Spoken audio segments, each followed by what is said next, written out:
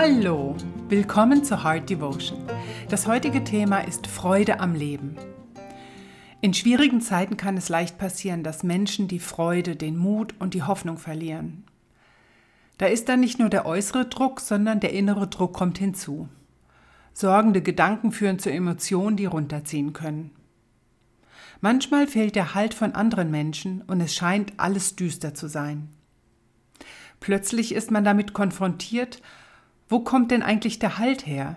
Sind es Finanzen, ein sattes Bankkonto, ein unkündbarer Job, der Status, den man sich aufgebaut hat, die Familie oder Freundeskreis, die Gesundheit, das Ansehen von anderen, Erfolge, die man verzeichnet hat? Wenn der Halt plötzlich anfängt zu wackeln, können Ängste kommen. Wie soll es weitergehen? Wie sieht es bei dir aus?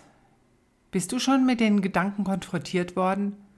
Was gibt dir Sicherheit und was ist, wenn diese Sicherheit wegbricht? Die Bibel sagt uns, Gott ist ein konstanter Halt, der sich nicht ändert. In 2. Samuel 22, 2-3 heißt es, der Herr ist mein Fels und meine Burg und mein Erretter. Gott ist mein Hort, auf den ich traue, mein Schild und Horn meines Heils, mein Schutz und meine Zuflucht, mein Heiland, der du mir hilfst vor Gewalt. Gott ist derselbe, gestern, heute und morgen. Alle Verheißungen, die Gott gibt, hält er und er hat uns Schutz und Versorgung und Trost versprochen. Wenn wir uns dem annähern und uns entscheiden, Gott zu glauben, wird sich unser Leben ändern. Dann wissen wir, wer alles in der Hand hält. Aber wie sieht es mit deiner Lebenseinstellung aus? Was machst du morgens? Wie wachst du morgens auf? Wie siehst du das Leben? Ist das Leben dir eine Last, eine Sorge oder Kampf? Oder ist das Leben für dich aufregend, ein Abenteuer, auf das du dich täglich freust und schaust nach dem Schönen Ausschau? Es liegt an uns, wie unsere Einstellung zum Leben ist. Denn so wie du das Leben siehst, so wirst du es erleben.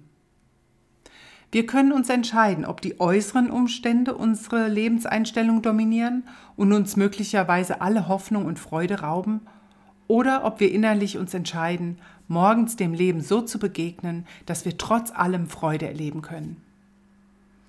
Dann entscheiden wir, wie wir auch mit den äußeren Umständen umgehen.